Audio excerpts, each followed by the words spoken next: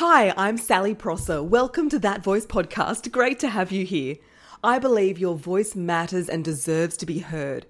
I started this podcast to share free, practical tips to help you speak with more confidence, to grow your business, advance your career, and avoid totally freaking out about public speaking.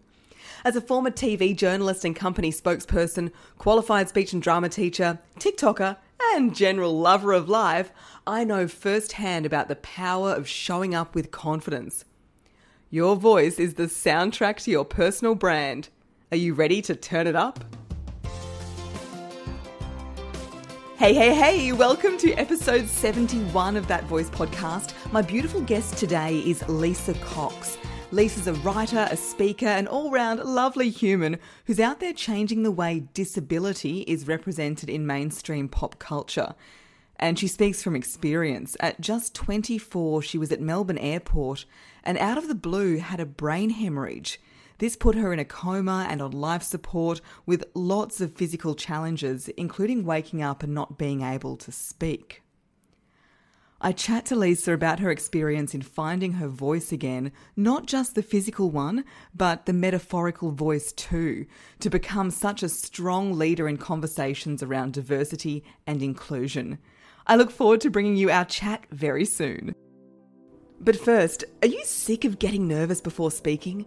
Tired of saying ums and ahs and tripping over your words? Frustrated your voice sounds weak or boring? Imagine being able to confidently speak when called on.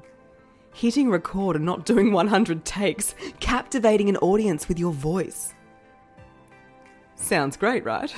Then join my 6-week voice makeover. Over 6 weeks, we dive into the fundamental steps you need to make an impact every time you speak. How to hack your mindset, how to tap into your body, control your breathing, literally speak from your heart, form your words and phrases clearly, and top it all off with beautiful expression. To make it happen, join my 6-week voice makeover by heading to my website, sallyprosser.com.au, or just click the link in the show notes. Look forward to seeing you there. Okay, let's dive into my chat with the wonderful Lisa Cox. Lisa Cox, a huge welcome to That Voice podcast. Thanks so much, Sally. It's great to be here. So take us through, what has been your experience of losing your voice? So when I was 24, I had my voice. I was working in advertising quite happily, and then without any warning, one morning at Melbourne Airport, I had a brain hemorrhage or a stroke. Turns out that was caused by a rare version of the strep virus. So I spent 3 weeks in a coma, 2 months on life support, and over a year in the hospital after that. My left leg, right toes, and 9 fingertips were amputated. Heart surgery and a total hip replacement came next. But I suppose they're the very physical things that you can see. I'm in a wheelchair and have a prosthetic leg, but the bigger challenges in my life are definitely the invisible disability. So my speech was affected. I slow my words a lot. I'm better in the mornings, but my speech was affected. I'm over 25% blind. So in the really early days, I had tubes coming from everywhere, a big tube in my throat and things like that. So I can't remember this time, but my parents have told me that to communicate, I would point at a board of letters, something like a keyboard, and spell out each word letter by letter. And that was how I would communicate. So I often have said at different presentations to all sorts of people that I'm so grateful for the opportunity to be speaking with them, because something so simple that I certainly took for granted was taken away from me. And as a bit of a chatterbox, it was not a lot of fun.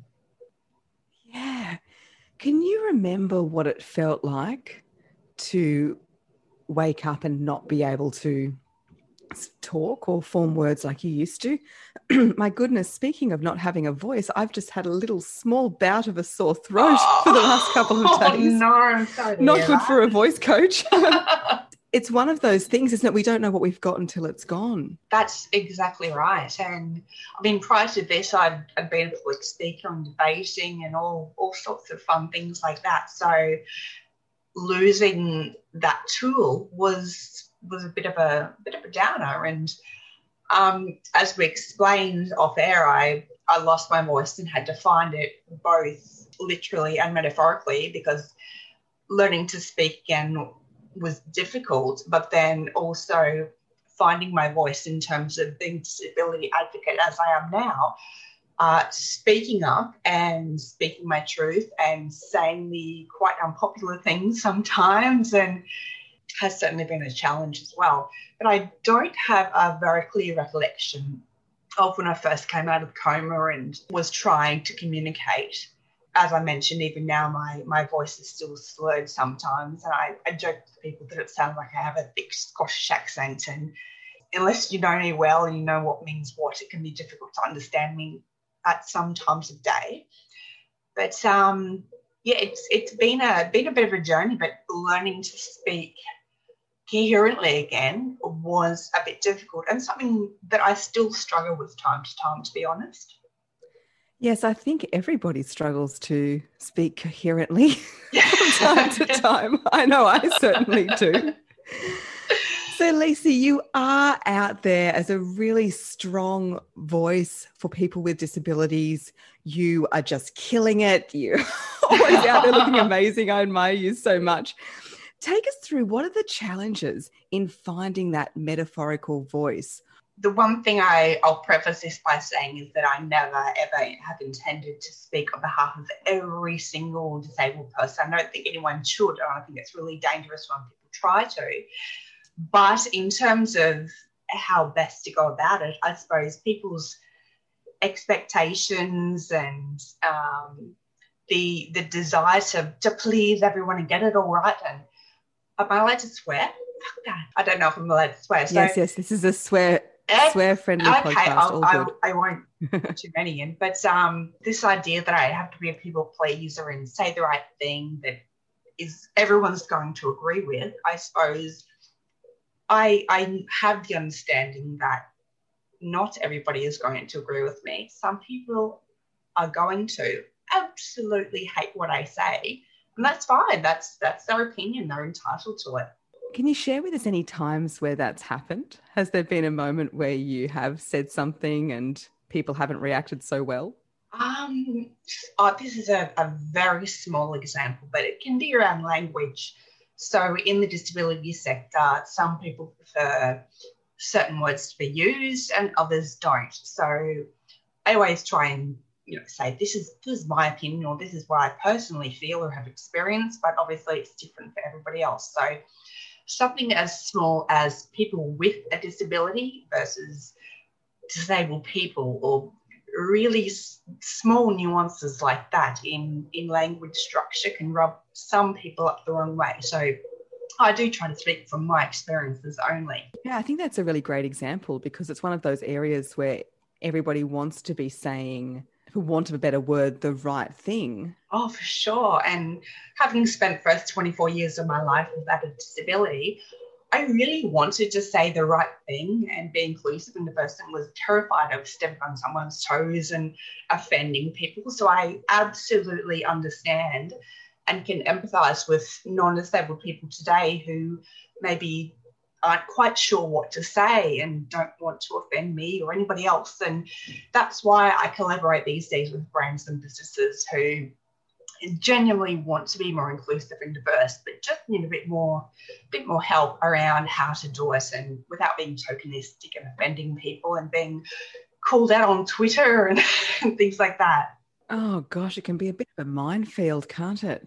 I think it comes down to intention. I mean, I'm working with journalists at the moment for Media Diversity Australia, trying to educate them about the right language to use. Something as small as Lisa is a wheelchair user instead of Lisa is wheelchair bound or confined to a wheelchair. That's just one really small example, because I know that journalists don't go out of their way to be absolute assholes. They're great people. They just need that education. So I think it's about intent. And if you know someone is had no malice intended, then it's very different.